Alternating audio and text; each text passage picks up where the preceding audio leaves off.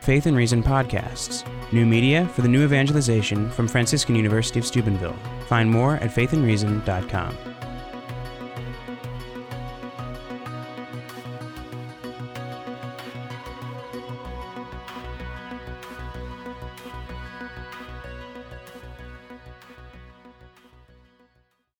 I wish you all a very happy feast day.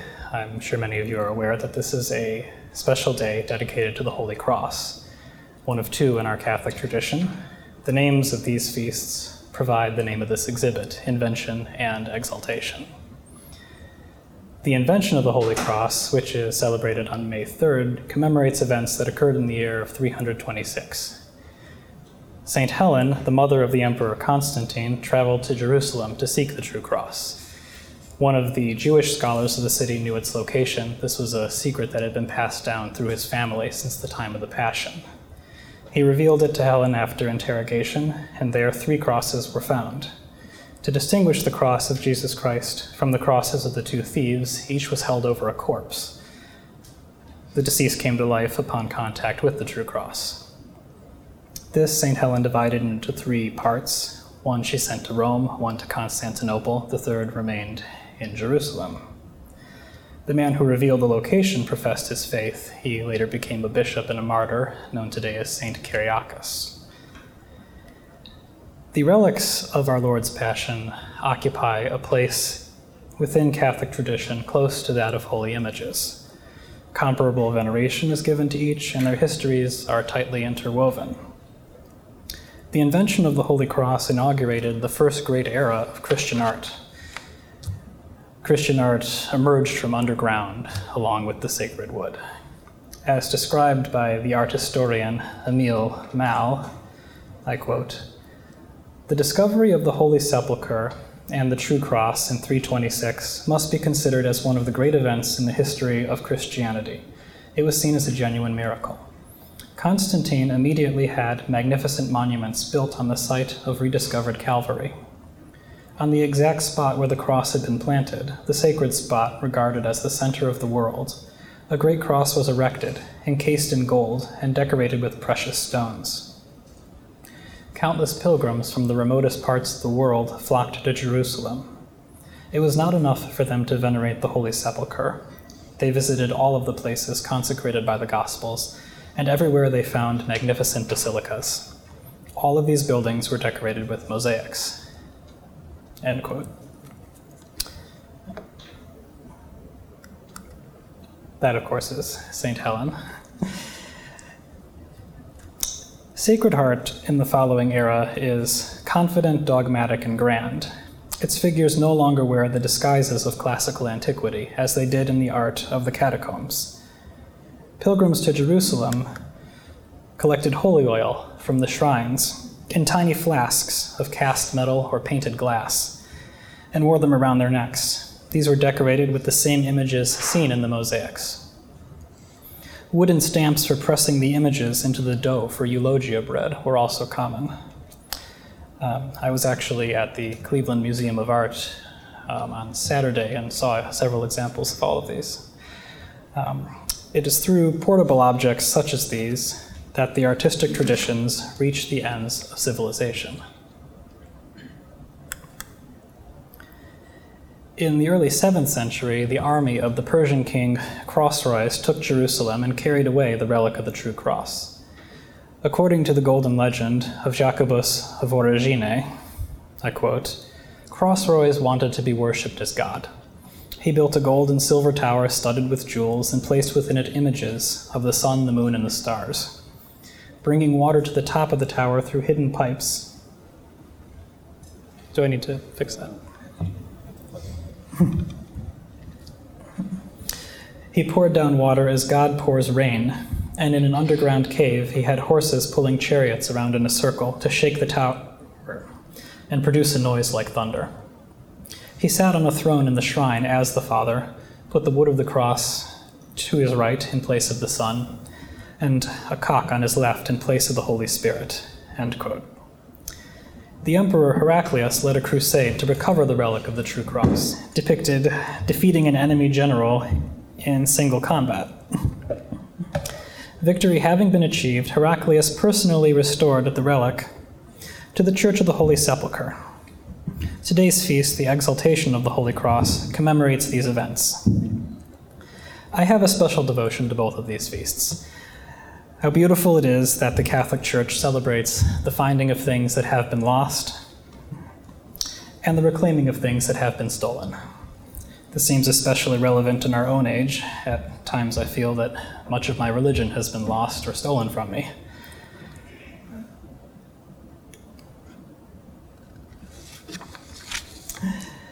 The Apostle Paul commands all Christians to stand fast and hold to the traditions they have learned.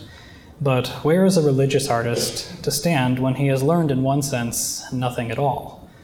There is not now any tradition of sacred art that is handed down with a simple and ingenuous faith.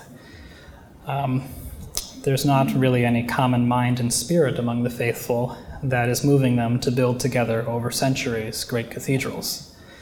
It's difficult enough to gather 2 or 3 who agree.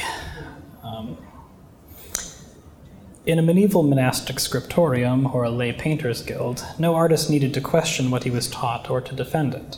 In our time, artistic tradition is not a thing that's handed down so much as a thing that must be excavated. And once an artist begins to dig, he finds, in a different sense, altogether too much.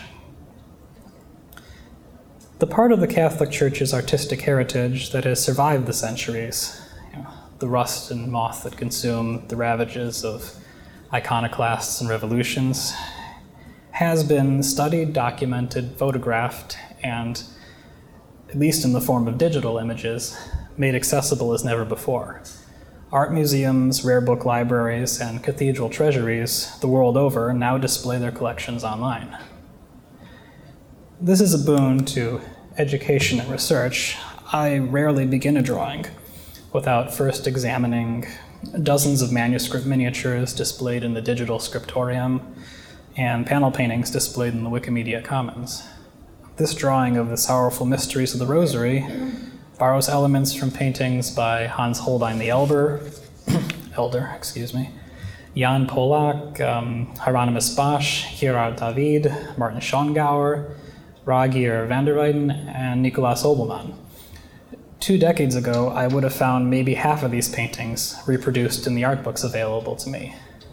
2 centuries ago, I would have needed to cross an ocean to see a single one of them. But in this superabundance of information, another problem emerges. Holy images are not lost, but reduced to triviality. Just about anybody in the world can download a high-quality digital photograph of the Cairo page from the Lindisfarne Gospels, or the Ghent altarpiece, or the Incarnation window at Chartres. He can print it and hang it on his wall, or he can print it on a coffee mug, a t-shirt, a case of a phone. He can put it on Pinterest or Instagram, or crop it to use as a title banner on a website or blog. This can become a means of constructing and projecting a persona, a means of saying, I am this sort of individual or this sort of Catholic because I like this sort of art.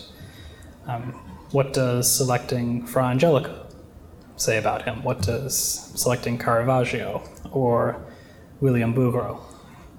Does putting one painting by each in his screensaver demonstrate his broadness of mind? And does adding one by Georges Rouault prove his boldness?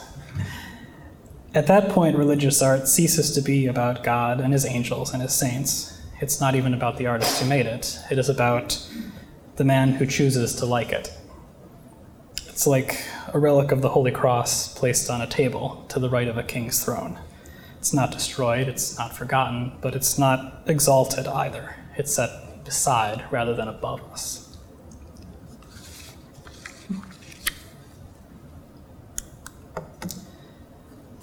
In our time, I believe that invention and exaltation describe well the duties of a religious artist.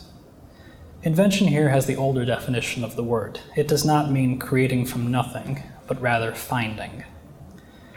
If the artistic traditions have been buried, my task is to discover them. If they have been stolen, my task is to reclaim them. Once they are found or reclaimed, my task is to bring them to their proper place and give them honor as high as my abilities make possible, that is, to exalt them. This is something like carrying the stolen relics back to Jerusalem, as Heraclius once did.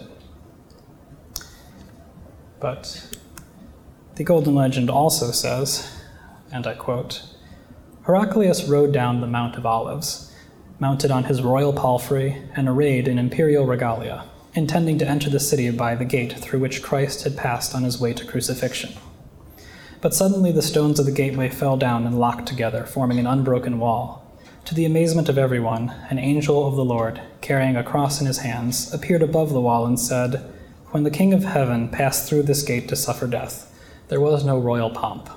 He rode a lowly ass to leave an example of humility to his worshippers.' With those words, the angel vanished. The emperor shed tears, took off his boots, and stripped down to his shirt, received the cross of the Lord into his hands, and humbly carried it toward the gate. The hardness of the stones felt the force of a command from heaven, and the gateway raised itself from the ground and opened wide to allow passage to those entering." End quote. Here is a lesson for those who seek, as I do, to reintroduce the traditions. No project, even a righteous one, will meet divine favor unless it is undertaken with humility. It is not the artist that is to be arrayed, celebrated, and exalted.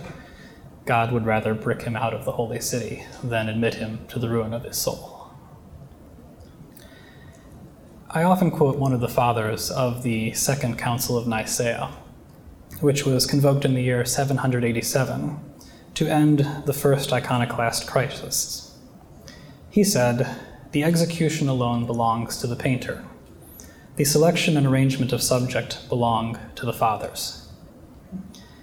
I consider the selection and arrangement of subject that belong to the fathers to be something like a relic, and the execution that belongs to the painter to be something like the making of a reliquary. Artistry without tradition is like an empty reliquary, beautiful perhaps, but unworthy of veneration. Tradition without artistry is like a relic kept in a cardboard box.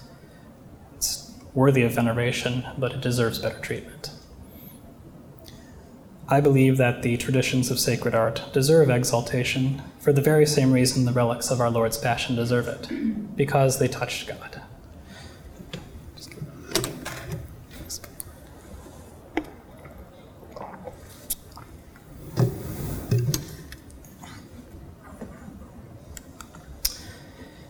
Few ever have understood the power of touching God so well as that woman afflicted for 12 years by an issue of blood, who but touched the hem of his garment and was made whole.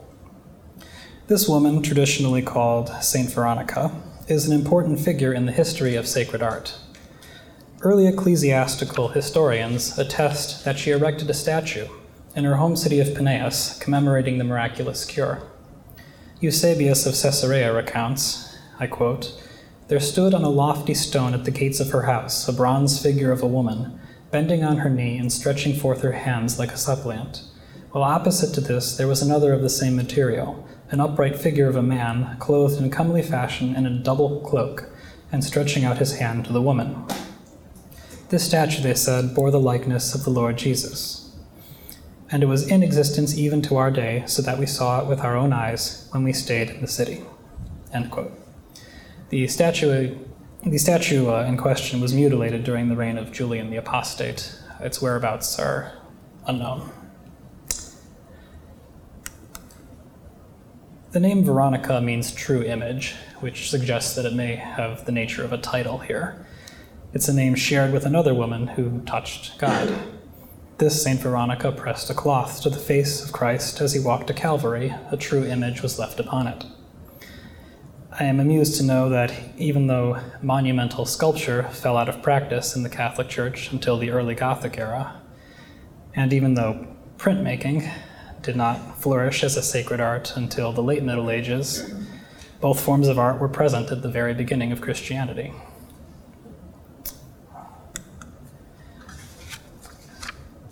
As for painting, numerous works are attributed to the evangelist Luke, including ones still venerated in Rome, Smolensk, and Czestochowa. Now, some skepticism about these attributions is justified.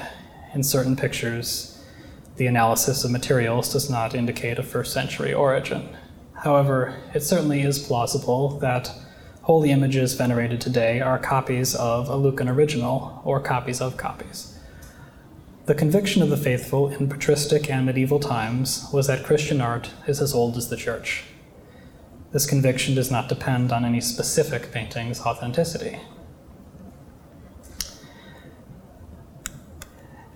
I sometimes say that I am a Spirit of Nicaea II Catholic. That's a joke. Its point being that I keep that ecumenical council at the forefront of my mind, living as I do in a time similar to the iconoclastic crises. I do not seek to interpret its doctrine regarding art beyond what its words actually say. Their words are really bold enough. Its dogmatic decree, among other things, states, and I quote, "Those, therefore, who dare to think or teach otherwise, or as wicked heretics to spurn the traditions of the Church, and to invent some novelty, or else to reject some of those things which the Church has received, the book of the Gospels, or the image of the cross, or the pictorial icons, or the holy relics of a martyr, or evilly and sharply to devise anything subversive of the lawful traditions of the Catholic Church. If they be bishops or clerics, we command that they be deposed. If religious or laics, that they be excommunicated." I do not think that anyone, and that's the end of the quote, I do not think that anyone can honestly interpret those words that refer to the image of the cross, or the pictorial icons, or the holy relics of a martyr in an abstract sense. They refer to cults of devotion, to traditions that exist in fact. These may not be inerrant or infallible, but they nonetheless have a permanent content that endures through the centuries. They cannot be insulted, discarded, or remade entirely without ruinous effect. This is a recent drawing of mine, too recent for me to have issued a relief print of it, which is why it's not in the gallery here. Its central image depicts a miraculous vision of Christ, surrounded by the instruments of his passion that St. Gregory the Great saw while celebrating Mass. More broadly, the drawing is about Christian knowledge, how and whence it is received.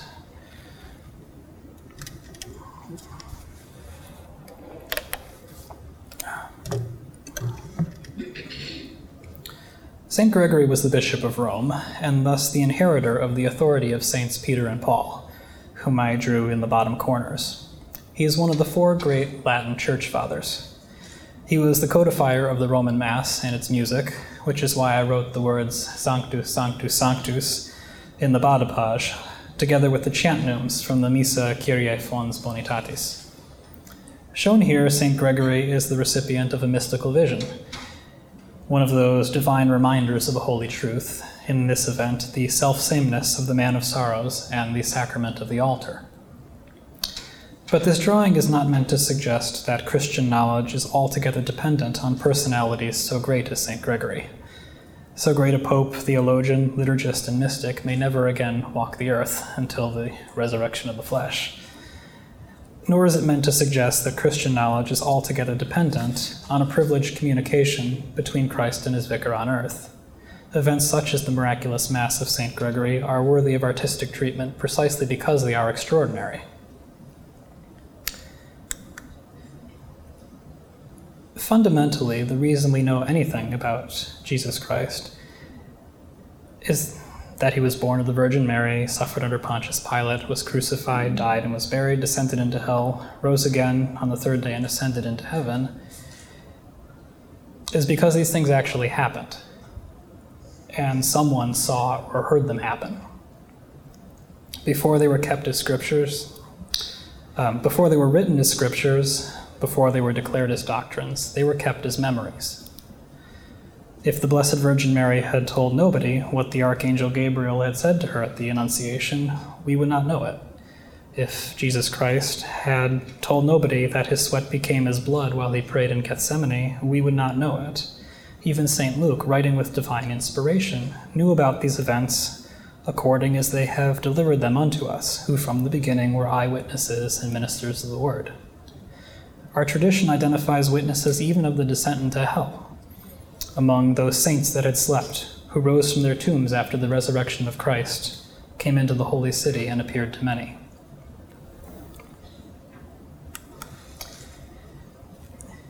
In the upper corners of my St. Gregory drawing, I placed two theologians of the 5th century, St. Prosper of Aquitaine and St. Vincent of Lerins. Some of you may know enough history to know that during their earthly lives, these men were theological opponents, more so even than Saints Peter and Paul. I consider it a mark of providence that from their disputations, two beautifully complementary ideas emerged. St. Prosper articulated the well-known maxim, legem credendi lex statuat supplicandi, or the law of worship establishes the law of belief. Worship was the first way by which the memories of those who saw, heard, and touched Jesus Christ were carried forward. Because the law of worship predates such things as the settlement of the canon of Scripture or the definitions of the ecumenical councils, it is the first criterion of orthodoxy. Thus, it is the first criterion of sacred art as well. Sacred liturgy and sacred art must be concordant, for they are records of the same memories. St. Vincent wrote in his Commonatoria, "We hold to what has been believed always, everywhere, and by all." And these two statements are actually written below the saints on the sides of that drawing. Universality, antiquity, and consensus are the marks by which a true tradition can be told from a false. Now, St. Vincent makes clear that this principle is not to be taken so literally that a single counterexample would suffice for disproof. All, or at least almost all, he says. Elsewhere in the same book, he describes the true development of tradition, which he compares to the growth of a body. I quote, "Men when full-grown have the same number of joints that they had when children, and if there be any to which maturer age has given birth, these were already present in embryo, so that nothing new is produced in them when old, which was not already latent in them when children. This, then, is undoubtedly the true and legitimate rule of progress, that this the established and most beautiful order of growth, that mature age ever develops in the man those parts and forms which the wisdom of the Creator had already framed beforehand in the infant. Whereas, if the human form were changed into some shape belonging to another kind, or at any rate, if the number of its limbs were increased or decreased, the result would be that the whole body would become either a wreck or a monster, or at the least would be impaired and enfeebled." End quote. A Catholic tradition is based on real memories of real events. Something is either part of that tradition or it is not, just as something is either part of the body or is not. If it is part, this is evident in the law of worship and the agreement of the Church Fathers. These are the epistemic bridges between the age of the eyewitnesses and our own. As Catholics, we of course have the benefit of the magisterium, exercised by the successors of the apostles, our bishops. They've been given the authority to judge disputes over tradition and to bind the faithful to assent. But they do not in any way create it themselves. They receive their knowledge from existing sources. And these are sources that anyone, even an artist, can seek and find. By looking to liturgical and patristic sources, a religious artist can draw a more complete picture. He can dig deeper than by looking to magisterial documents alone. He may unearth something wonderful. Discovering a tradition that has been lost is thrilling. It is like knocking the dirt from a buried piece of lumber and finding that it can yet raise the dead.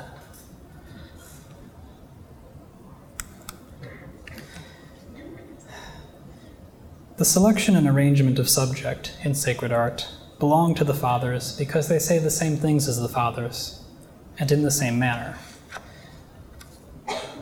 Patristic language, whether written or painted, is symbolic more often than it is literal. The four winged creatures that surround Jesus Christ and so many holy images are those that appeared to the prophet Ezekiel, and later to St. John. They are symbols of the four evangelists. The man represents St. Matthew, whose book begins with a genealogy, a record of men. The ox is a sacrificial animal, and the Gospel of St. Luke opens with St. Zachary offering a sacrifice at the temple. The lion represents St. Mark, whose book begins with a voice crying, or roaring like a lion, if you will, in the wilderness. And the eagle was believed to gaze directly into the sun. The Gospel of St. John opens with insight into impossibly dazzling truths. In art, the man and the eagle are often given higher position. For the evangelists, they receive their knowledge from direct witness rather than from hearsay.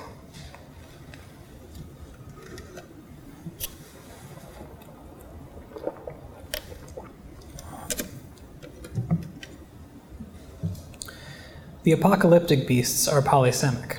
They represent also the life of Jesus Christ, respectively his incarnation as a man, his sacrificial death, his resurrection, he couched as a lion, who shall rouse him up, and his ascension into heaven. Furthermore, they are symbols of Christian virtues: rationality, self-sacrifice, courage, and contemplation.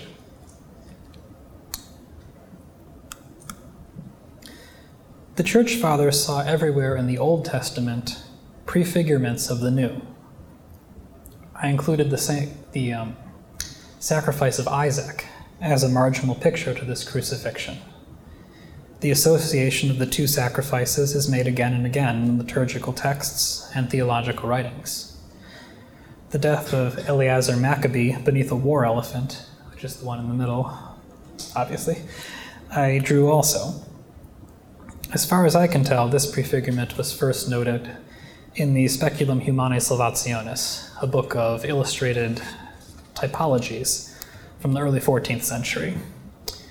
But the Speculum's author did not alter the ancient tradition, rather he progressed it according to the established and most beautiful order of growth.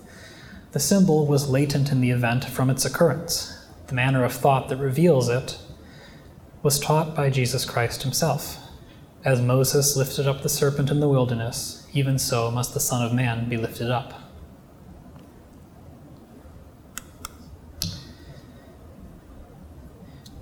The crucifixion scene, as traditionally arranged, is itself full of symbolic meaning. Jesus Christ is the new Adam, whose death on the cross redeems the original sin. Just as Eve, the bride of the first Adam, came forth from his side while he slept, so the church, the bride of Christ, came forth from his side while he slept in death on the cross. I here paraphrase St. Augustine. The blood and water that pour from the opening in the new Adam's side represent the two most important sacraments, Eucharist and baptism. The wound is almost invariably depicted on Christ's right side, for it was from the right side that Adam's rib was taken. To the right side of the cross, I mean from Christ's perspective, our left, appear the symbols of the new covenant, the Blessed Virgin Mary, the good thief, and the sun. The moon, whose indirect light represents the old covenant, is to the left. This is a theological lesson, not a factual record of the day's astronomy. A similar lesson is taught in this image of the resurrection. Before the 13th century, the resurrection rarely appears in sacred art. The older practice was to depict the holy women visiting the tomb, for this is the story of the Gospel and the Mass on Easter Sunday. This composition might be denounced as a novelty, did it not illustrate an ancient exegetical tradition. Its allegorical nature is revealed by a curious detail. Emile Mal explains this. I quote, "In contrast to the gospel narrative, which tells how, after the resurrection, the stone was rolled away by an angel on the morning after the Sabbath, Christ is almost invariably shown rising from a tomb from which the stone has already been removed. The old masters, ordinarily so scrupulous and so faithful to the letter, had a reason for thus uniting two distinct events. There is not the least doubt that they wished to recall the deep significance which was attached by the fathers to the removal of the stone. The stone before the tomb was in fact a symbol. It is, says the Glossa Ordinaria, the table of stone on which was written the ancient law. It is the ancient law itself. As in the Old Testament the Spirit was hidden beneath the letter, so Christ was hidden beneath the stone." End quote. When sacred art is considered symbolically, in light of the Church Fathers, in light of the law of worship, its permanent content appears. At least through the Middle Ages, religious artists followed the true and legitimate rule of progress articulated by St. Vincent. Mature age ever develops in the man those parts and forms which the wisdom of the Creator had already framed beforehand in the infant. Its changes were changes of clothing rather than anatomy. Those who indeed set out to change the anatomy, to spurn the traditions of the Church and to invent some novelty, or to forbid all of a sudden and consider harmful what earlier generations held as sacred, were, for the most part, proud enough to leave written records of their intentions. That's convenient for me, because I thus know exactly whose influence to stanch and reverse. I allude here, for example, to the more extreme humanists, whose determination to recreate the culture of classical antiquity led them to despise and replace the greatest art of the Middle Ages. Also to certain censors of the late 16th century, who took the brief and unspecific words of the Council of Trent regarding religious art as instructions to subject the whole tradition to their critical judgment. The most influential of these, John Malanus, was blind to the symbolic order in medieval art. He condemned and forbade every traditional composition that he did not understand, which amounts to nearly all of them. In modern times, many artists have made violence to tradition the very premise of their art. My task, as a religious artist working in the present day, is to heal those injuries done, to restore the impaired and enfeebled body to strength. It is a difficult and seemingly impossible task, but I know that the touch of God, the touch of his cross, the touch even of the hem of his garment can make a body whole in an instant.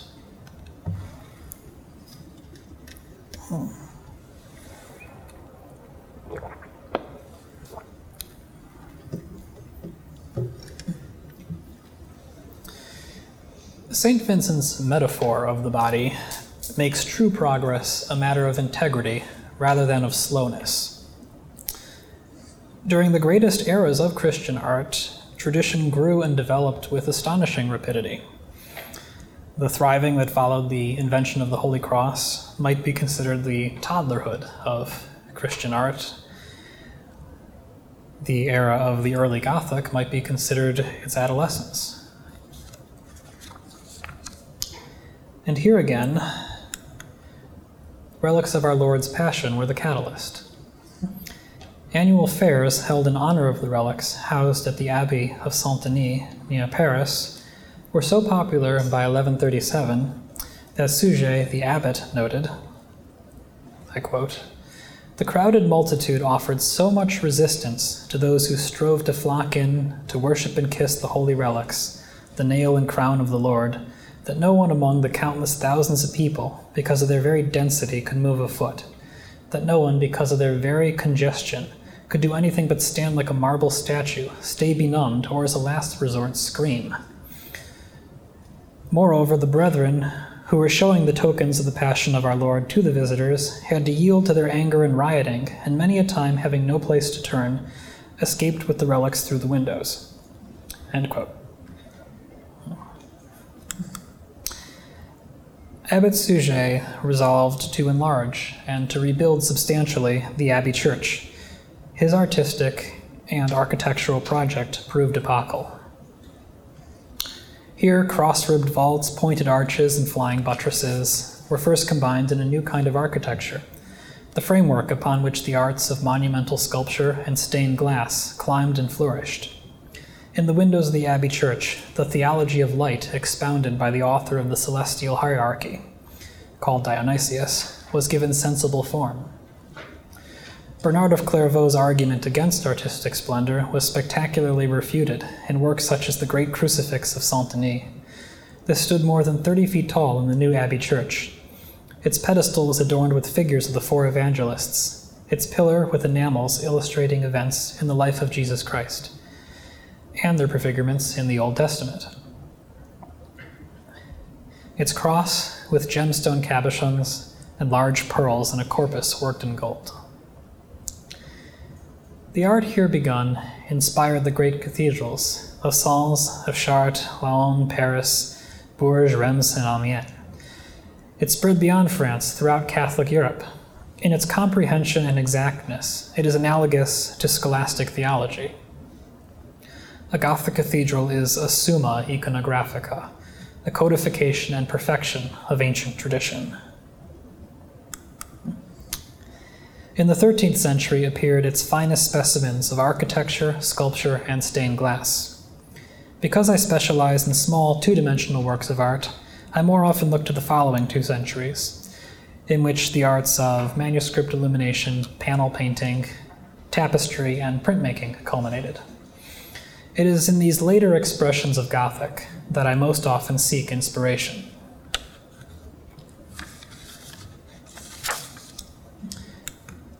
I consider myself a revivalist, but I do not think of Gothic as a mere historical style.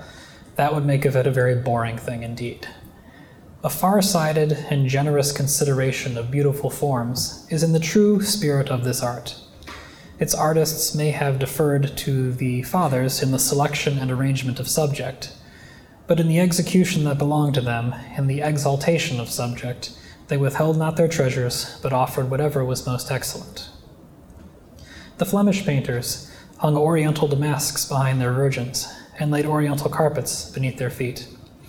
The Italians copied ornament from art that arrived by trade from Mamluk Egypt. Their saints wear garments bordered with Kufic letters, usually spelling gibberish, and radiate halos that resemble platters made by Egyptian goldsmiths. I similarly styled the halos in my own drawing of the Mass of St. Gregory, with pretend Arabic calligraphy.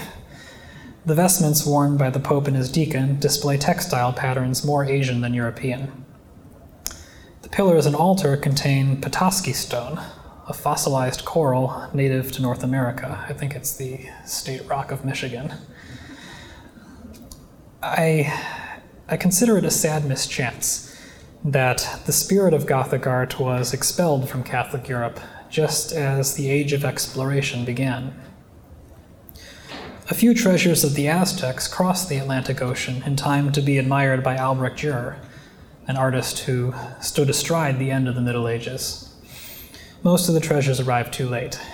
Medieval artists never saw the art of the Mughals or of the Mings.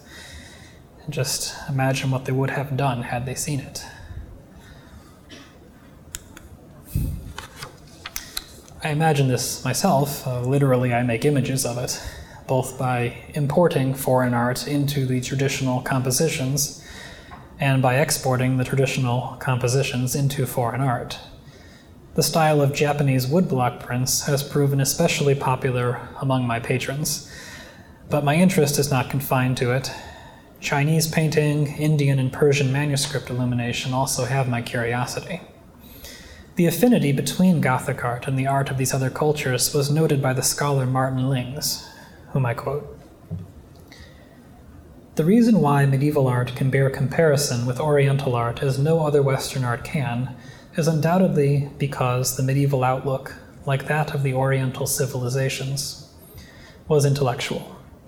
It considered this world above all as the shadow or symbol of the next, man as the shadow or symbol of God. A medieval portrait is above all a portrait of the spirit shining from behind a human veil. In other words, it is as a window opening from the earthly onto the heavenly. And while being enshrined in its own age and civilization as eminently typical of a particular period and place, it has at the same time, in virtue of this opening, something that is neither of the East nor of the West, nor of any one age more than another.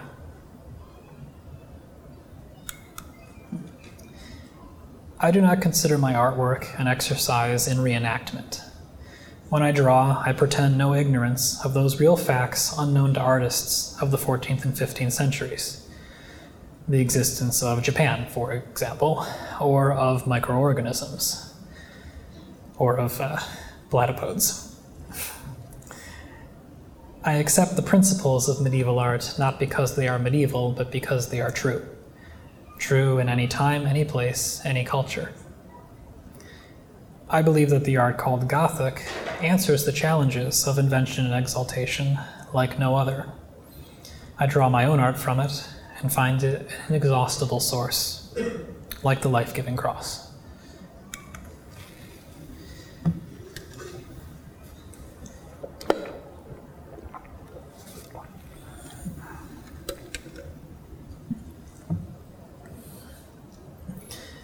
In the 4th century, St. Paulinus of Nola recorded that the portion of the true cross kept in Jerusalem had a miraculous property. No matter how many pieces were broken from it, its size did not diminish. St. Cyril of Jerusalem compared it to the loaves and fishes that fed multitudes in leftover basketfuls. John Calvin famously scoffed that if all the pieces of wood venerated as fragments of the true cross were collected together, they would make a big shipload. There are studies refuting this claim, but if the old Catholic tradition is to be believed, it might actually be correct. I doubt that the explanation would satisfy Calvin, a man determined to see fraud, but even he must admit on biblical evidence that we live in the sort of world where these things happen. Catholic tradition maintains that the virtue of a relic can be imparted through contact. Things that touch the relics of our Lord's Passion or the mortal remains of the saints become relics themselves, although of a lower class. When I speak of the virtue of a relic, I do not mean a magical property that works independently of the will of God, for the working of miracles is proper to God alone, but rather the quality that sets it apart from an ordinary piece of wood or bone or cloth. That distinction is real enough to terrify demons. In the Middle Ages, the faithful believed that this virtue could also be transferred optically. Where the relics were inaccessible to touch, pilgrims held up mirrors to reflect them. The mirrors were then carried homeward and treated as relics of a lower class.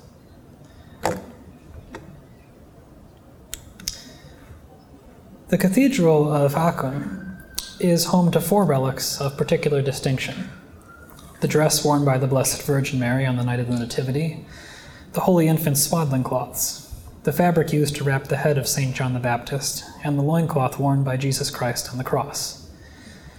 Since the 14th century, these have been displayed at septennial jubilees, unfurled from the gallery connecting the cathedral's belfry to its famed octagonal dome. These jubilees are still happening. I think the most recent one was last year. In anticipation of the Jubilee of 1439, a clever silversmith began to manufacture quantities of pilgrim mirrors, convex ones that could reflect the whole panorama at once. He had partners in this enterprise.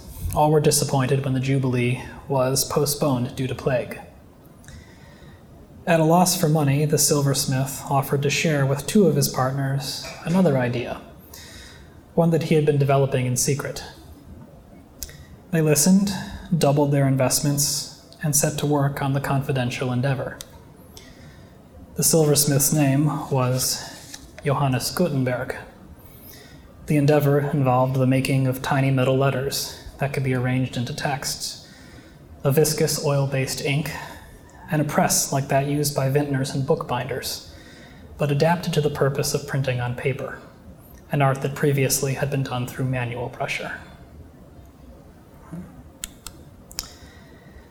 Indirectly, the cult of relics gave Gutenberg his funding. I think that it gave him also the idea for the printing press itself. Consider the mechanism of a printing press. A matrix, which might be a wooden block with a holy picture carved in its surface, or a biblical text set in 42 lines of metal type, is inked and touched to a different object, a piece of paper. Through touch, the matrix makes the paper into something like itself. The process can be repeated with practically no exhaustion of the matrix. Anyone who's practiced printmaking knows that typeset text must run backwards. When printed, it is reversed, just like a thing reflected in a mirror. Gutenberg believed that relics can impart their virtue through contact and reflection. In the years when he conceived his printing press, this was at the forefront of his mind, as was the problem of sharing this virtue among great multitudes. We know this as a matter of history. What Gutenberg invented was a technological metaphor for pilgrimage. And in fact, many printed sheets of the 15th century were distributed as pilgrim souvenirs. They serve the same purpose as the holy oil flasks and the convex mirrors. Later scholars gave to the printed books of that century the name incunabula. How fitting this is. Incunabula is the Latin word for swaddling cloths, and the holy infant swaddling cloths were among the relics exhibited at the Aachen Jubilee. I am determined to make printed works of art in the same spirit. In the coming years, I hope to publish my own illustrated editions of two popular late medieval religious block books, and eventually a book of hours. To date, I have issued relief prints only in individual sheets or broadsides. They're images based on my original drawings and typefaces. My method is not exactly Gutenberg's. I hire pressmen who operate machines much faster than his, and they transfer the images and texts from my drawings onto plates by a photochemical process.